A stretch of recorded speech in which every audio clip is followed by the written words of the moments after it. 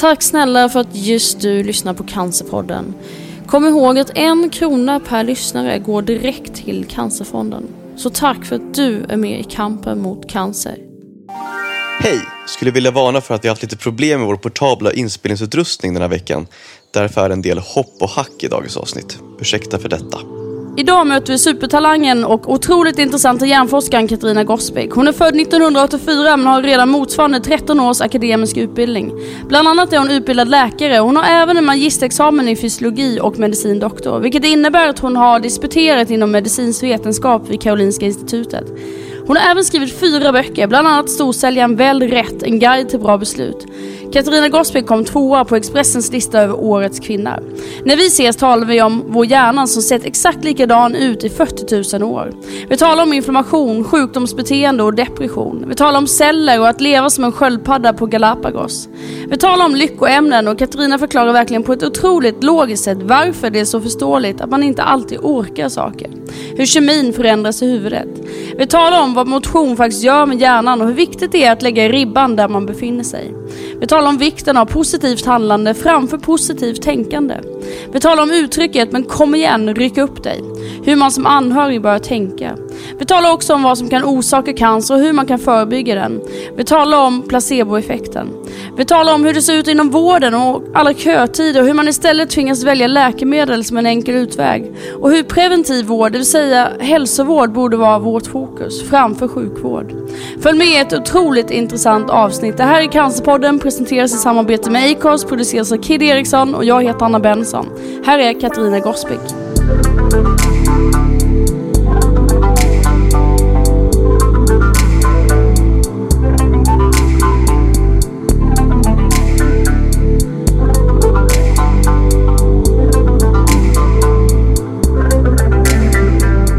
Välkommen hit Katarina Gosbäck. Tack. Hur har din dag varit? Men det här har varit helt fantastiskt. Det är strålande sol i Stockholm och det känns som att våren verkligen är på ingång. Så att det känns jättehärligt. Ja, äntligen. Och det här pratet om vädret, tänker jag. Det är ju väldigt härligt att man får uppleva, för det blir så stor skillnad från vintern och det gråar till det här. Och då blir man helt överlycklig. Ja, det är precis vad det känns. Känslorna spirar. Precis. Du föddes i Kista 1984. Ja, men precis. Och uppvuxen, eller du växte upp i Akalla, eller hur? Ja, precis. Hur var det? Jo, men det var väldigt bra. Väldigt idylliskt. Alltså, jag skulle säga att jag hade väldigt bra vänner. Föräldrarna var involverade. På somrarna så spelade vi så här, fotboll och brännboll och så på ängen, på Järvafältet.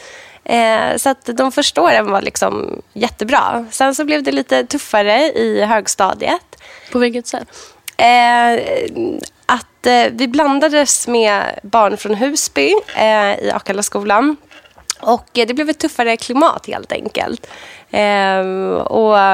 Alla kanske inte var jättestudiemotiverade och jag var världens pluggis och ville inget hellre än att lära mig.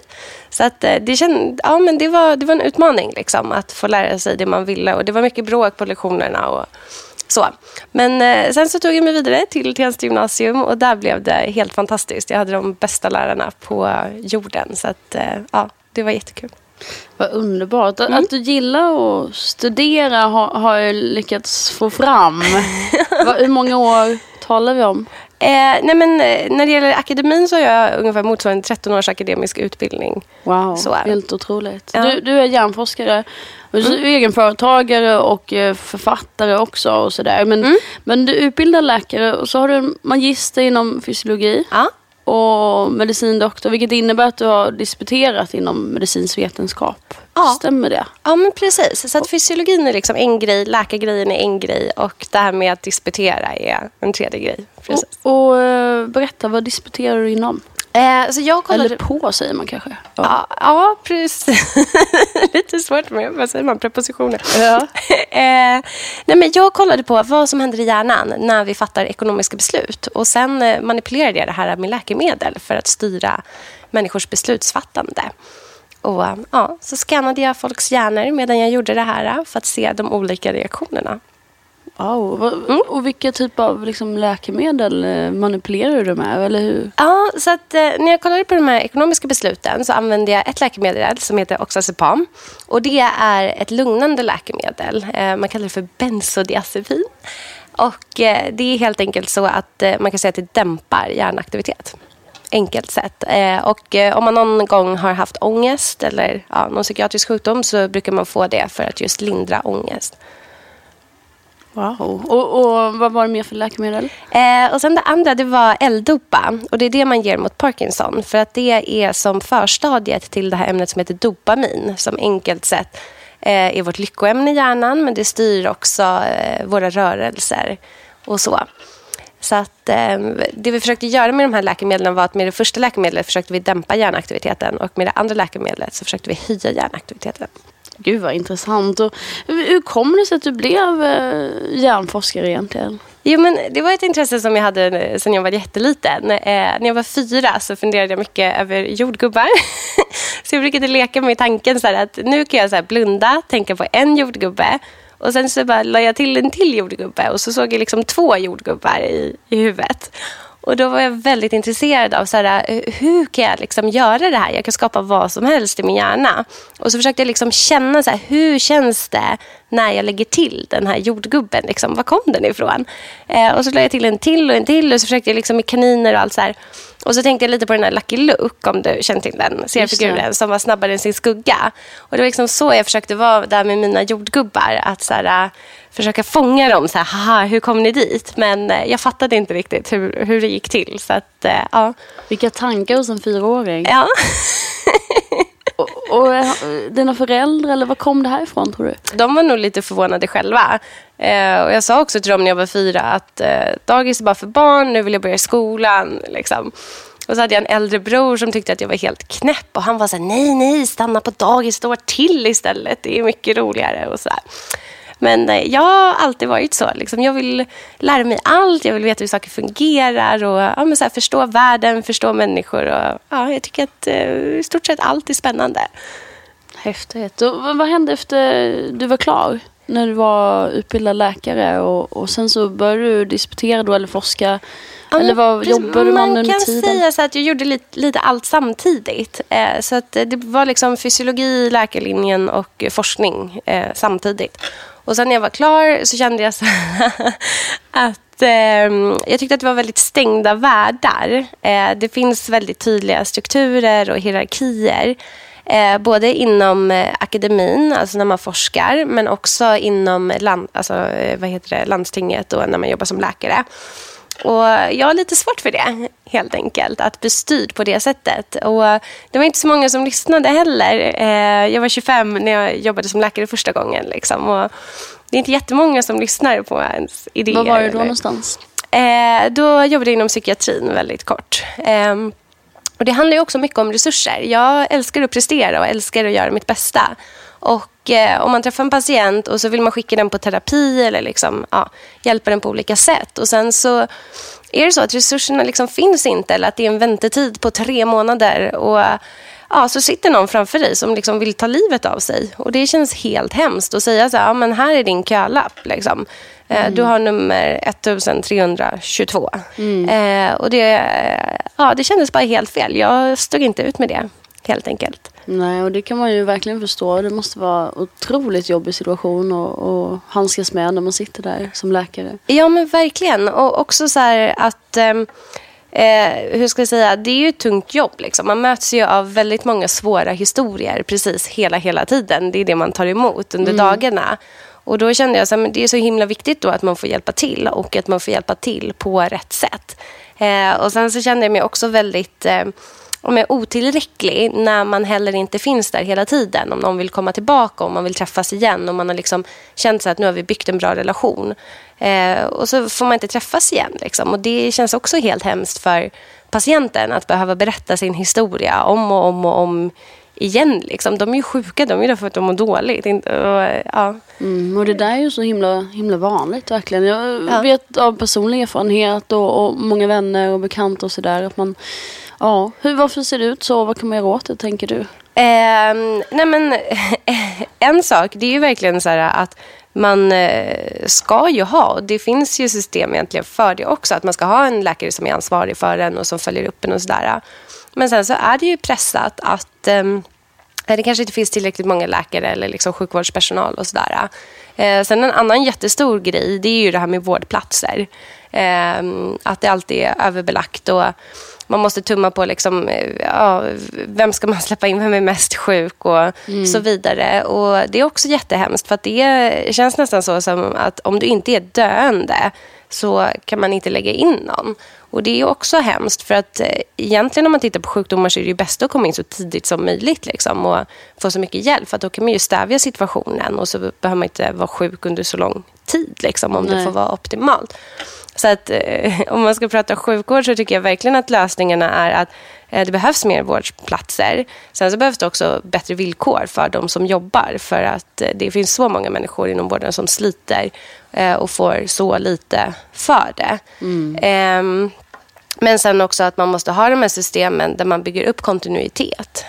Och då blir det ju en balans också till arbetsbelastning. Ska vara och så här, då kan man ju själv också anpassa sig efter patienten. Ja, det är en utmaning vi har i vårt land, i vårt kära land. Verkligen. Men om vi lämnar det ett litet tag. De går ju väldigt, väldigt bra och det finns ett stort intresse kring det. Jag minns din första bok, Välj rätt, en guide till bra beslut. Men du har precis släppt en bok. Ja, precis. Bokrelease för 2 veckor sedan. Ja, precis. Och den heter Huvudet på en banbrytare. Och den har jag skrivit tillsammans med en journalist som heter Viggo Kavling. Vi har ju också en podd med samma namn. Just det. Så att den är väldigt lättsamt. Alltså, ett av mina stora kall i livet är ju att lära folk om hjärnan och om kroppen. Just också för att jag tänker så här att om vi förstår hur vi fungerar så kan man ju mota så många situationer. Och också det här när man pratar om att vara sjuk och frisk, att majoriteten av oss behöver ju faktiskt inte vara sjuka. Det händer olyckor och man kan ha otur och få lite taskiga gener och sådana saker som ändå gör att man blir sjuk. Men jag har alltid också tänkt så här, och det kände jag också när jag jobbade som läkare och också utbildade mig, att om man tar de här klassiska livsstilssjukdomarna till exempel, så behöver man ju inte ha dem. Liksom, och vilka är det? Bara så att vi alla är med. Nej, men om man pratar om hjärt-kärlsjukdomar till exempel, så är det jättemycket som kan stävjas där. Samma sak om man pratar övervikt till exempel. Lite klassiska sjukdomar.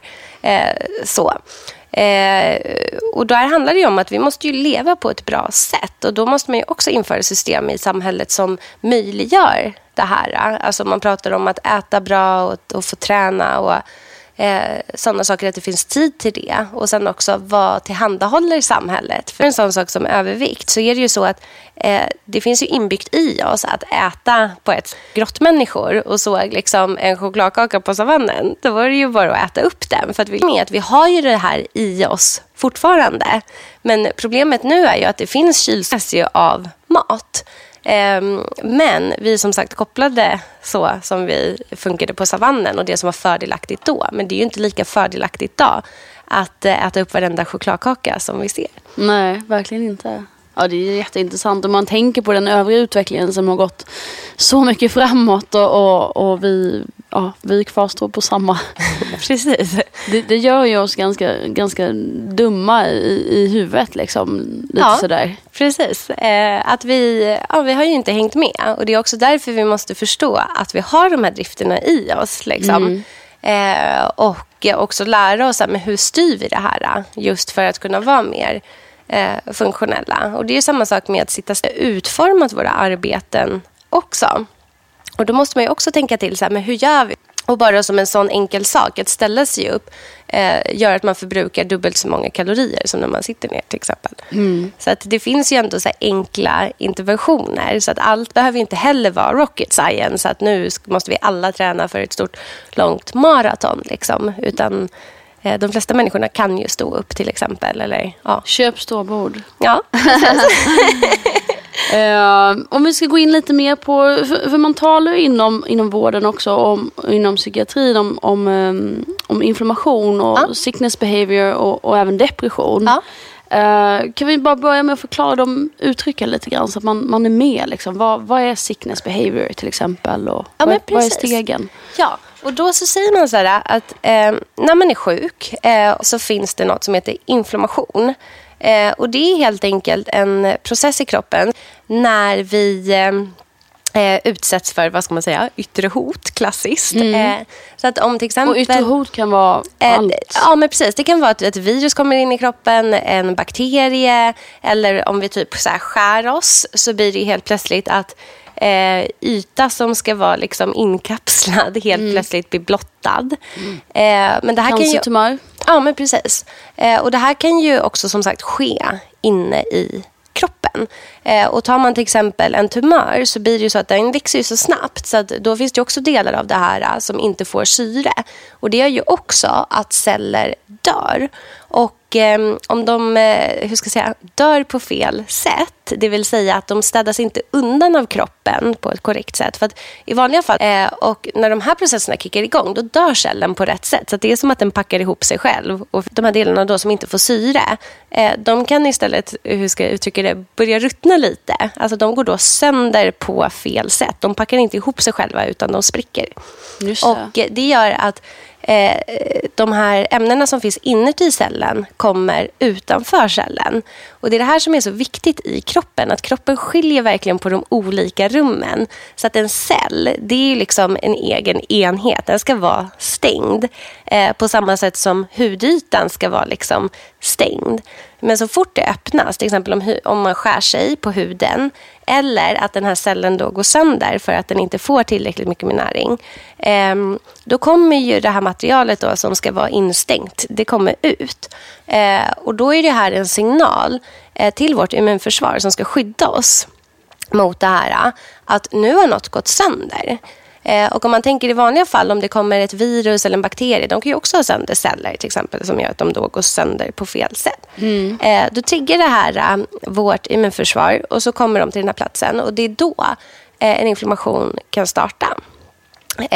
Och det som kännetecknar klassiskt en inflammation, det är ju det här med rodnad, svullnad och smärta, värmeökning och att vi förlorar funktionen i det här.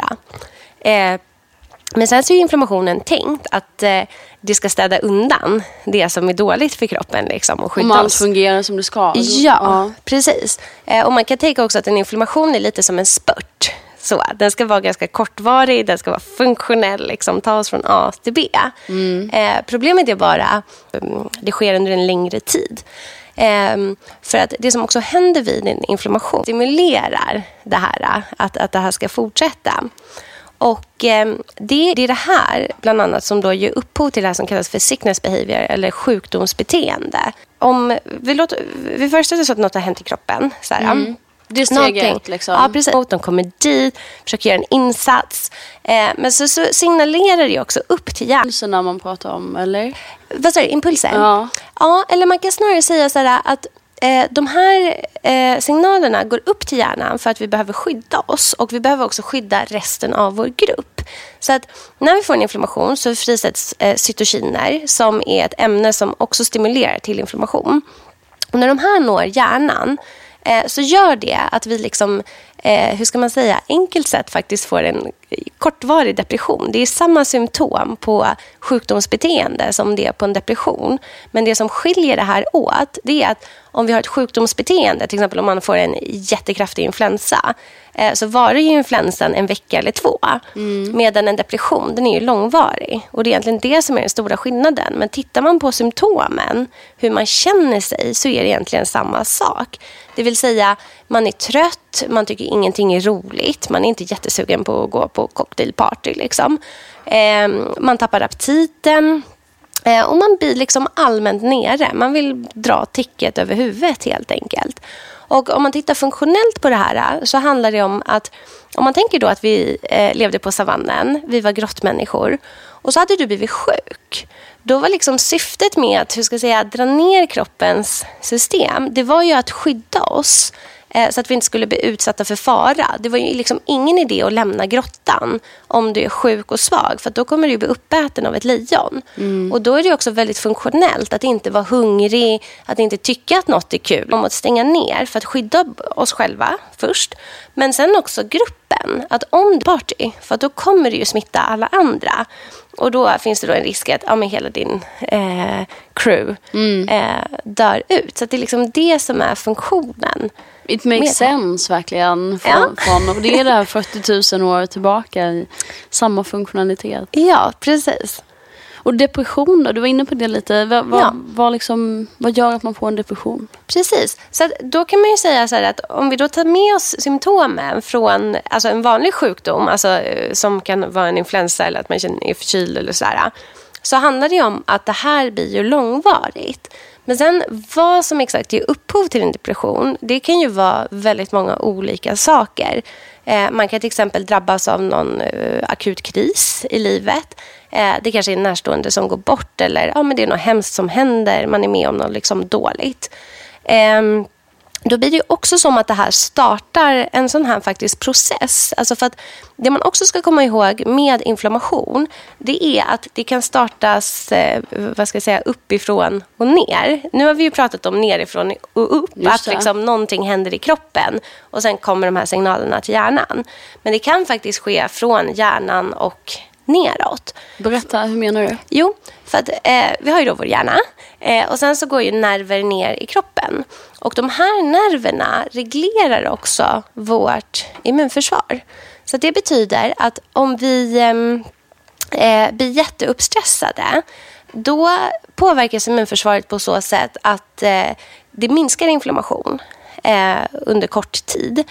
Och där är funktionen med att tänk så här att du blir biten av ett lejon på slår ett av våra självgående nervsystem som heter sympaticus. Det är som en gaspedal. Liksom. Stresshormoner och den får ditt hjärta att bulta snabbare. Den liksom dirigerar blod till muskler eller springer därifrån. Och om man då tänker sig att du har blivit biten, då är funktionen få värsta inflammationen och infektionen alltså på plats när du precis har blivit biten. Utan då måste du dra igång ditt system och då får man också smärtlindring på köpet. På rätt sätt då? För det är det här flyktbeteendet du är inne på nu, att man liksom vill fly faran. Precis. Och det handlar får man smärtlindring? Jo, men det handlar helt enkelt om att din hjärna fattar så här: oh my god, jag har blivit biten av ett lejon. Nu är jag jättestressad. Och då slår den på kroppens egna morfinsystem helt enkelt. Så att vi kan liksom frisätta morfinliknande ämnen, kallas för opioider, genom våra tankar. Och det är också det här som är funktionen i det som kallas placeboeffekten. När vi har en förväntan. Så att om jag gav dig en sockerbit, men så sa jag så här: Anna, här är det bästa smärtlindrande läkemedel som finns på hela jorden. Då har jag liksom inducerat en förväntan i dig. Och om du då tror på det här så bara, wow, det här är bästa smärtlindringen. Och så tar du det. Då kommer din hjärna kicka igång det här opioidsystemet och då får du smärtlindring. Och samma system drar igång när du blir akut stressad och har blivit biten av ett lejon. Plus att det här ämnet som heter kortisol frisätts också, och det är det som verkar antiinflammatoriskt. Då säger det till immunförsvaret så här: hej grabbar, det är inte dags liksom nu när jag ska springa ifrån det här lejonet.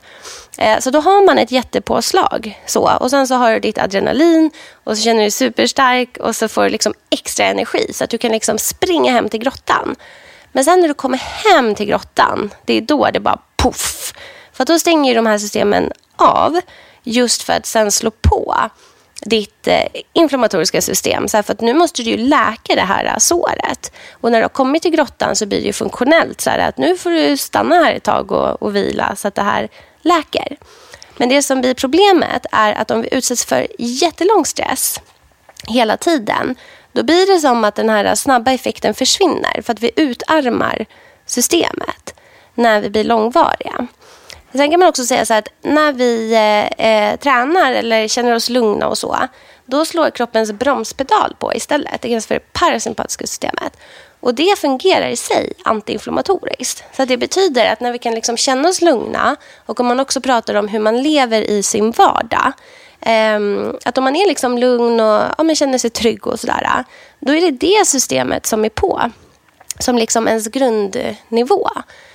Och då så säger det till immunförsvaret så här, nej, det är inte dags, finns ingen fara. Nu liksom, keep it cool. Och då så får man inte det här. även om man har då en väldigt situation eller utsätts för olika stressfaktorer så är det då i det att äta rätt och sådär för att bromsa upp. Precis så. Sådär. Ja. Men jag tänker, du var inne på det för att tufft besked. Ja. Både som drabbad och anhörig. Om man blir lösningsorienterad, okej, det här ska jag klara av och det här är plan. Och det är lite det du beskriver. Alltså orsaken till att man blir där flykt och allt vad du berättar om, alla termer. Men att man sen då, att det är fullt normalt att man sen behöver läka och vila och ta hand om sig själv. Absolut. Och hur ska jag säga, vi är bara människor liksom. Och det är så vi är funtade helt enkelt. Och sen så blir det ju också så här, när man får ett jättetufft besked, alltså det är ju verkligen som att ha det här lejonet framför sig och sen också ha det framför sig kanske hela tiden. Och då för allt de som utsätts för mycket ovisshet, jag skulle nästan säga att ovisshet är det värsta som man kan utsättas för att då blir det ju den här osäkerheten. Du vet inte vad som kommer hända. Kommer det här lejonet kunna försvinna? Kommer det inte göra det? Och om man bara behåller den liknelsen. Alltså så här, alla skulle ju braka ihop efter ett tag och bara stå och titta på det här lejonet hela tiden. Kommer det äta upp mig? Kommer det inte äta upp mig? Liksom, så här. Och du nämnde ju det lite grann när du var verksam som läkare, att det är ju otroligt mycket ovisshet på grund av alla väntetider och innan man får klara besked, innan man kan komma igång med sin behandling och sådär. Så verkligen. Det är ju tufft. Alltså det är ju en stresssituation precis. Och där tycker under lång tid så där, ofta för många. Verkligen. Och där tycker jag också faktiskt att man måste tänka lite så här helhet. Och nu kanske jag kommer bli hatad för det här.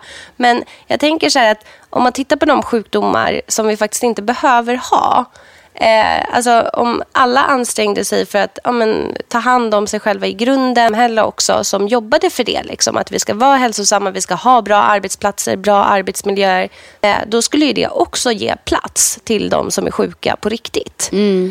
Och det man faktiskt behöver ha de här väntetiderna liksom, utan då skulle man ju få komma till behandling på direkten och man skulle också bara kunna få omfamna den här personen som har blivit drabbad. Jag har själv suttit med i samtal där det är en läkare som har gett ett jättehemskt besked och sen så ska den här personen åka hem. Och jag har liksom alltid mått så dåligt alltså när jag sett där. Och det finns ju också många människor som är ensamma.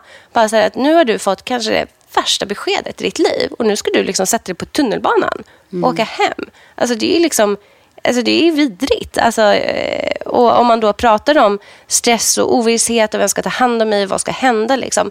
Det man vill göra, det är ju liksom bara krama den här personen, ta den i handen och bara, nu lägger vi in dig. Nu kommer du få behandling nu.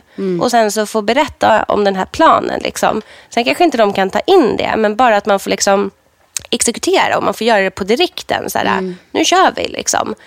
Istället för att det ska vara alla de här väntetiderna och det är återkommande hos alla drabbade egentligen att det är det värsta, säger de. Ovissheten. Ja. Och alla som lyssnar, är kanske olika för alla sådär, men väldigt många har sagt det, att det är ovissheten som är värst helt enkelt. Men vi har talat en hel del om stress här i podden. Och jag tänkte bara, nu har ju du varit inne på stressbeteende och liksom hur vi fungerar rent liksom, som vi gjorde för 40 000 år sedan. Precis. Men hur nära kopplat tänker du att just stress är till cancer? Alltså kan vi stressa för mycket och därmed få cancer? Alltså när det gäller egentligen alla sjukdomar så kan man ju tänka sig att det är lika forskningsspråket är liksom olika faktorer, olika saker som bidrar till att man får en sjukdom. Det kan vara den miljön man befinner sig i, det kan vara de generna som man har fått, det kan vara vad du äter, om du rör dig, om du röker. Alltså alla de här vanliga sakerna. Men sen så är det ju så att för olika typer så är det ju vissa saker som är starkare än andra. Man vet ju till exempel att för bröstcancer så finns det ju vissa gener till exempel. Så att har du dem, då har du en väldigt hög sannolikhet att du kommer drabbas. Och det är det klassiska, man då tittar på sin familj så ser man så här, men alla mina systrar har haft det här, min mamma, min mormor så här. Då blir det så här, okej. då har man hög sannolikhet. Och då kan det ju vara så att man lever ett helt perfekt liv. Alltså så här, man äter rätt på alla sätt och sen så miljön och liksom man försöker göra allt helt optimalt. Och så får man det i alla fall. Då har man ju väldigt stor otur. Alltså det är ju olyckligt att man har fått just de generna. Men sen i de allra flesta fallen så är det ju väldigt många saker som bidrar till det här. Att det inte är vad man kallar för så deterministiskt. Att du har fått den här genen, du kommer få den här sjukdomen. Liksom, utan att man kan påverka. Och det är ju då de här livsstilsfaktorerna kommer in många gånger. Alltså så här, om man röker, äter du hälsosamt, liksom, hur mycket alkohol dricker man? Vad bor det i för miljö? Och där vet man ju till exempel också att i Japan med den här kärnkraftskatastrofen så vet man ju så här att men stannar man kvar i den här typen av område, men då kommer du liksom drabbas av cancer med största sannolikhet. Liksom. Så att då kan det ju återigen vara så att men du har levt ditt liv, fick du den här sjukdomen. Så att i vissa fall så är det otur. Alltså men i andra fall så har man faktiskt många goda möjligheter att liksom leva ett så friskt. Att det är lite som med en bil. Att om du har en ny bil och har du en bil som du kör under väldigt lång tid så kommer den ju gå sönder någon gång. Man måste ju dö av någonting. Och det blir ju också så att ju mer cellerna jobbar, om man liksom... Det här tyckte jag var så fantastiskt också när jag började läsa om cellen. Alltså det sker ju liksom 1 miljard processer i cellen hela tiden. Och man blir ju helt så här fascinerad. Bara, wow, allt det här funkar precis här och nu. Och jag kunde själv sen när jag läste bara gå och heja på mina celler. Så här, och det finns vissa enzym som reparerar vårt DNA om det går sönder. Så här, kan bara, kom igen nu, kom igen, laga allting, liksom, gör det bra. Och så känner man sig så här, du vet, det funkar. Men om man då lever under väldigt lång tid så är det ju såklart att någon gång så kommer ju något gå fel. Liksom. Och som sagt, man kan ha levt hur bra som helst. Men det är ju så, om man använder den så kommer det någon gång gå sönder. Och jag har en kompis som brukar fråga mig så här, men hur ska man göra? Då kan man leva lite som en sköldpadda på Galapagos. För att de kan ju leva väldigt länge. Man säger så här att den äldsta kanske har varit runt 160-170 år. Men så finns det de som tror att de kan bli liksom 200 år gamla. Men det som är coolt med sköldpaddorna, det är att de typ ligger under sina buskar. De gör inte så himla mycket. Och det betyder ju att de använder ju inte sitt system så mycket. De äter inte så mycket. De ligger där, de liksom försöker skydda sig mot solen och sådär. Då är ju systemet i lågvarv. Det är som att liksom ha den här fina bilen som du bara kör på söndagar. Och det kan man ju göra liksom. Alltså det är såklart också ett val. Men då får man fråga sig själv så här, vill jag leva som en sköldpadda under en buske för att jag ska bli 200 år? Eller tycker jag också att det är kul att leva? Alltså så här saker. Så det är liksom hela tiden en trade-off. Och jag är verkligen inte här för att sitta och säga så här, vad som är rätt eller fel eller på bordet. Och förstå så här att men om jag dricker jättemycket alkohol, jag röker hela tiden. Men sen om man vill göra det, då får man ju göra det liksom. Och sen kanske det finns och jag vill aldrig gå på fest. Då får man ju också göra det.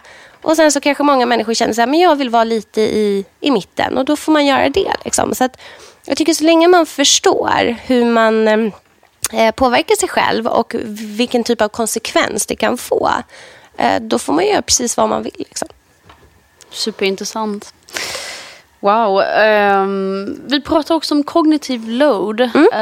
Och det har vi faktiskt tagit upp i veckans avsnitt en hel del. Eller förra veckans avsnitt blir det när det här sänds. Och det är bland annat Shirley Clamp är inne på det här. Att man har helt enkelt inte kapacitet att liksom klara av allt som man kanske bör sig klara av eller som man normalt sett eller i vanliga fall klarar av. Och förklara bara uttrycket cognitive load. Vad är det för någonting? Jag försökte, men det är bättre med dina ord, tror jag. Precis. Alltså, man kan säga att det handlar om hur mycket kan vi liksom hålla i huvudet? Hur mycket kan vi liksom tänka på? Hur mycket kan vi belasta hjärnan med? Och då är det ju så här att om vi är liksom friska och krya och känner oss helt fantastiska så, då klarar vi ju av väldigt mycket. Jag tycker att man kan tänka på hjärnan på samma sätt som vi tänker på kroppen. Att om man känner sig frisk, då känner man sig liksom stark. Alltså så här, då kan man gå till ICA, man kan köpa liksom 6 matkassar och bära hem dem liksom, medan man hoppsar och känner sig så. Men om man är sjuk, till exempel ni hör att jag kanske är lite förkyld, då har man ju inte samma styrka. Såhär. Då är man inte lika sugen på att bära hem alla de här matkassarna. Då kanske man klarar av en matkasse. Känns rimligt. Och på samma sätt blir det med hjärnan. Att om vi är friska, men då kan vi liksom tänka på alla de här sakerna vi ska göra. Liksom, på vår karriär, på familjen, hur vi är den perfekta människan. Men sen om man blir sjuk, då blir det samma sak där. Såhär, att då kanske det bara handlar om att överleva. Såhär. Och sen så tycker jag det är viktigt om man pratar om alltså psykiatri, psykiska sjukdomar eller vara deprimerad eller att vara sjuk. Och också om vi pratar om cancer, det är att vara riktigt, riktigt sjuk. Och också ha de här processerna som vi har pratat om i kroppen. Och att man måste förstå att det är en sjukdom. Alltså man kan inte säga så här, ryck upp dig. För att det är inte på den nivån vi är.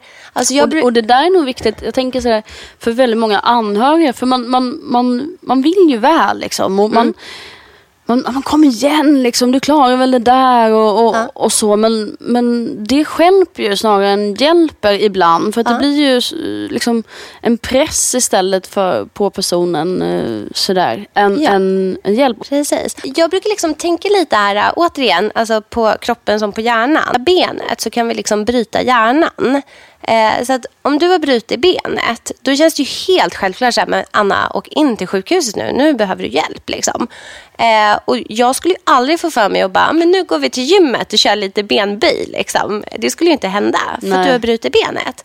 Och på samma sätt är det med hjärnan, att om vi är liksom deprimerade eller vi har drabbats av en väldigt svår sjukdom, då är det som att vi har brutit hjärnan. Och då kan man inte heller säga att man ska göra de här benböjen. Alltså det vill säga att, ja men vadå, hur kunde du glömma den här födelsedagen? Eller varför orkar du inte gå på det här eventet? Eller varför sköter du inte din ekonomi? Eller ja men vad det nu kan vara. Sådana saker som vi tycker är väldigt triviala och sånt som funkar väldigt väl när vi är friska. Men är man sjuk så kan kemin lite i hjärnan. Jag förklarar det, för du är ju inne på det en hel del. Så brukar man enkelt säga att det är vårt lyckoämne i hjärnan. Just det. Men då vet man att chokladbiten. Ja, eller? Men precis. Man pratar om serotonin och dopamin i belöningssammanhang. Det finns egentligen fler ämnen som är involverade i depression och hur glad man är. Men om vi bara tar serotonin som ett exempel, så är det så att när vi har inflammation, så nämnde jag att det finns de här ämnena cytokiner. Och de kan påverka tillverkningen av serotonin. Så att om man tänker sig att det finns en liten så här fabriksgubbe som omvandlar ett ämne som heter tryptofan. Det är liksom byggstenen till serotonin, vårt lyckoämne. Och i vanliga fall när vi är friska så går det den vägen. Så här, tryptofan blir serotonin. Men har man inflammation, då är det som att den här bygggubben, han blir sjuk. Så han kan liksom inte tillverka serotonin från tryptofan. Utan istället så kommer det in en elak gubbe som liksom knuffar bort honom och så tillverkas ett annat ämne som inte är så himla bra. Så det betyder liksom att inflammationen leder då till att våra serotoninnivåer minskar. Och det här tycker jag också är viktigt apropå att bryta hjärnan. Det är det här som är till exempel då en mekanism bakom varför man då känner sig nedstämd när man drabbas av en sjukdom. För det tillverkas inte. Och då blir det återigen, om vi tänker det här med förmågor, vad är vi förmögna till att göra? Då kanske man börjar fatta så här att okej, om det inte tillverkas lyckoämnen när vi blir tillräckligt sjuka, då är det inte så himla konstigt att vi inte kan rycka upp oss eller inte känna oss så himla glada. Och faktiskt så blir det ganska logiskt då att vi känner oss nedstämda för att vi har brist på det här. Och det är det som man måste förstå. Ja, det där är ju jätteintressant. Jag tänker att det är så himla många som man klandrar sig själv och man tycker så här, man borde och man varför inte jag sån och så vidare. Men har man den här förståelsen som du är inne på och förklarar, och då tänker jag så att det kanske kan bli lite lättare och man förstår att precis som Shirley Clamp, och hon har accepterat att det är så. Ja. Hon pratar om tårtbitar, 8 tårtbitar, och just nu så klarar hon 1 eller 2 tårtbitar. I normala fall är det 8 som hon klarar, men inte just nu. Precis. Och det är okej, det får vara så ett tag. Ja, och det är inte så himla konstigt. Och det är ju som med de här benböjen, att om någon har brutit benet så kanske de inte orkar göra 10 benböj som de gör i vanliga fall. De kanske inte orkar göra någon liksom. Nej. Och då fattar man det. Och på samma sätt så är det viktigt att fatta det här, att liksom vår kemi förändras i huvudet. det är det som gör att vi inte har kapaciteten. Det skulle bli om man har den här superinfluensan och känner att man håller på att dö. Och så kommer någon och bara, men alltså, ryck upp dig. Kom så går vi på cocktailparty. Alltså, det är ju en känsla som kanske de flesta kan identifiera sig med. Och lika osugen som man är själv där och då, när man ligger under täcket. Alltså lika osugen är man ju då när man har depression. Men det som är mycket värre är ju att man har det här under mycket längre tid. En influensa går över på en vecka. Men en depression kan ju vara under mycket längre tid. Men jag tror att om man försöker hitta sina egna referenser som anhörig eller utomstående. Att så, det är så här de känner sig. Fast hela tiden. Så tror jag också att det blir lättare att... Hur tänker du att om man är anhörig till någon som har cancer, hur ska man agera? Oj, det är en jättesvår fråga. Men jag tänker utifrån det med sina liksom... vad ska man säga, inte bidrag men sina hjälp kommer igen, utan att det blir mer att jag finns här kanske, eller liksom.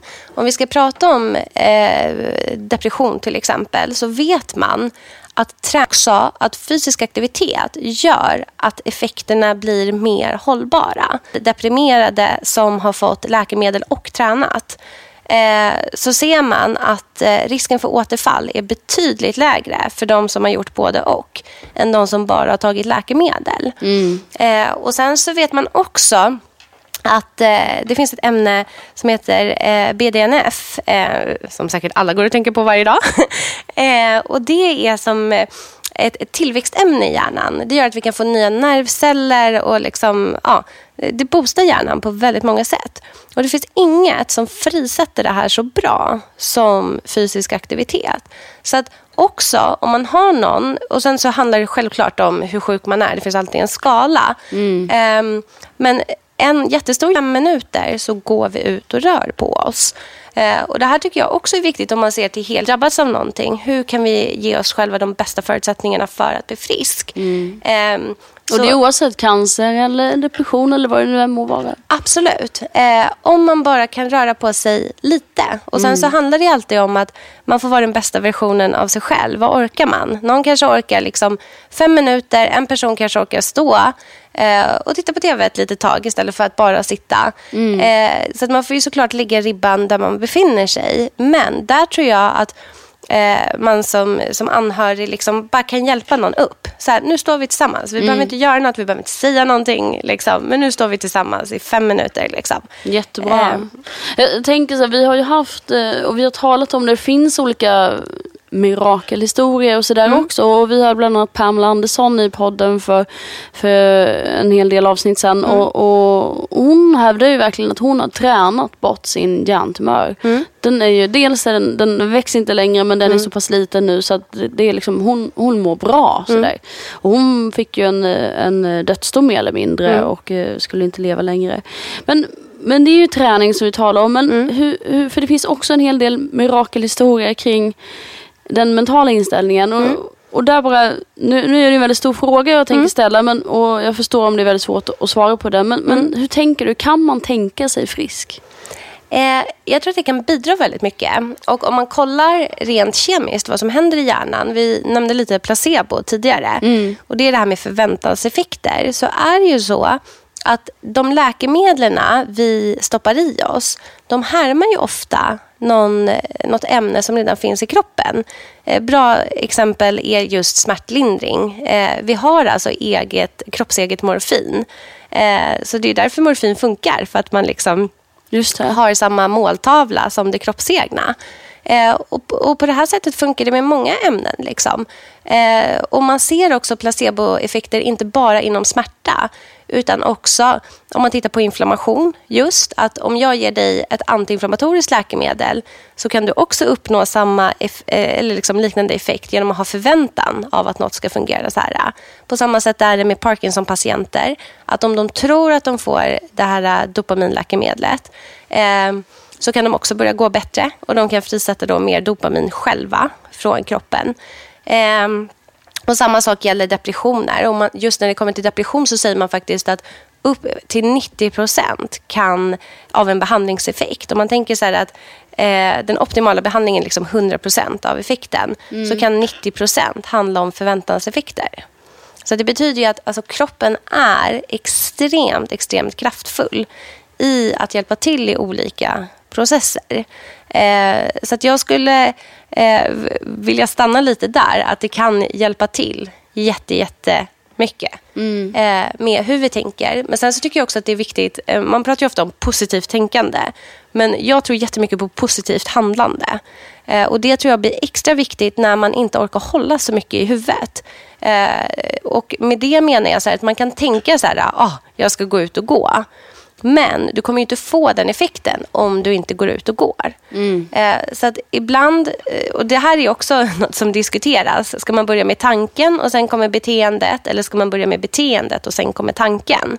Och det verkar som att Hur menar du? Hur tänker du? Jo, men jag menar så här att om jag tänker så här, nu ska jag ut och gå.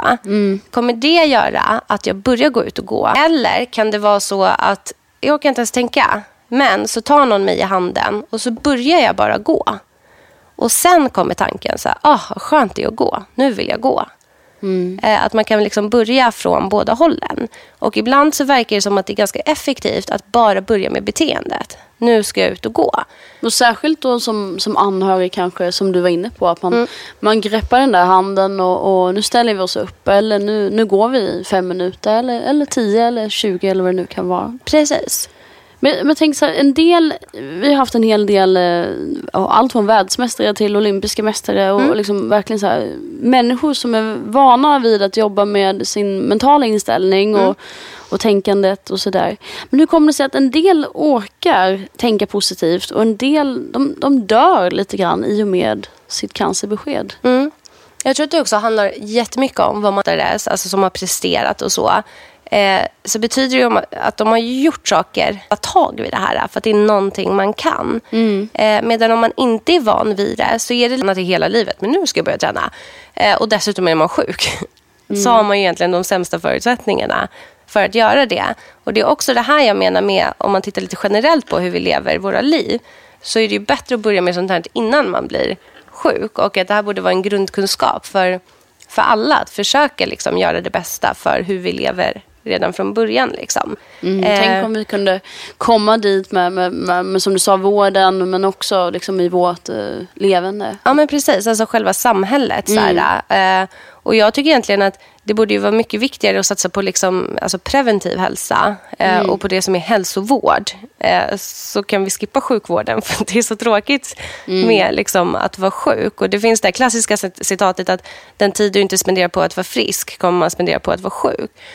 Och det blir ju också, det är lite filosofisk fråga och som sagt, man kan ju ha otur och drabbas av sjukdom så. Men om man tänker på de här sjukdomarna som vi kanske faktiskt inte riktigt behöver, så blir det också en fråga så här, vill man spendera tid på att hålla sig frisk eller vill man spendera tid på att vara sjuk sen? Och det är ju bara min personliga åsikt, men jag tycker att det är mycket roligare att lägga tid på att vara frisk liksom. Såklart. Men det är ju ett val. Håller vi nog många med om. Otroligt intressanta tankar och sådär. Jag tänker så här, avslutningsvis, vad skulle du vilja säga till den som precis har fått beskedet cancer? Det är också en stor fråga och någonting vi alltid frågar alla som vi möter i podden. Men vad skulle du vilja skicka? Jag har ju gett väldigt många verktyg på det redan. Men precis, så lever. Och det är ju verkligen ens sociala nätverk. Att sociala relationer är så otroliga. Och man ser att om man är ensam så är det lika farligt som att till exempel röka och dricka alkohol. Alltså om man tänker så här, hur man optimerar sig. Så att ja, där tänker jag så här att man ska också våga luta sig tillbaka i sitt nätverk. Apropå det här med tårtbitar. Att om man själv då kommer ner på en tårtbit så är det okej att låta andra människor ta hand om de andra tårtbitarna. För att jag tycker också det är viktigt att man ska inte behöva vara frisk för att kunna vara sjuk. Utan är man sjuk så är man sjuk, och också inse att man är sjuk och också vara snäll mot sig själv. Apropå benböjen. Att man kanske inte kommer kunna göra de här 10 benböjen hela tiden. Alltså det är jättebra att ha det som mål och ha höga ambitioner och allt sånt. Och det ska man verkligen hålla fast vid. Men att det också finns stunder då man kommer att dippa. För att det här är ju liksom det värsta man kan drabbas av. Att liksom känna att ens liv är hotad. Och också lite komma ihåg den här liknelsen med lejonet. Att vem som helst skulle ju känna att det var jättejobbigt om vi skulle behöva konfronteras med ett lejon under väldigt, väldigt lång tid. Så att det bästa budskapet kanske är att vara snäll mot sig själv. Och det är bra, det ska vi vara. Tack snälla Katarina för att du kom hit idag. Tack!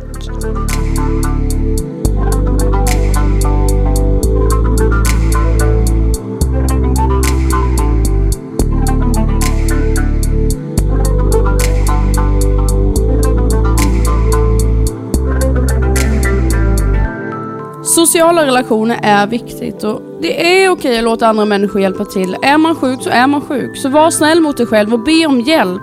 Och har du ingen anhörig så be sjukvården om hjälp. Det är inte alltid man klarar av allt som man annars gör.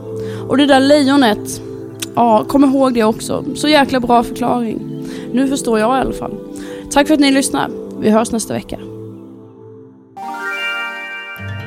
Interbus är ett turistbussbolag med mer än 50 års erfarenhet. Ett miljövänligt bolag som är ISO-certifierade. Alla fordon drivs med fossilfritt bränsle. Interbus finns med bas i Stockholm, Göteborg, Malmö samt Mälardalen, men man kan boka bussar över hela Europa. Man hjälper även till med allt runt omkring resan, såsom guider, hotell, entréer, logistikplanering med mera. Interbus har ungefär 70 olika fordon med plats för 12-75 personer.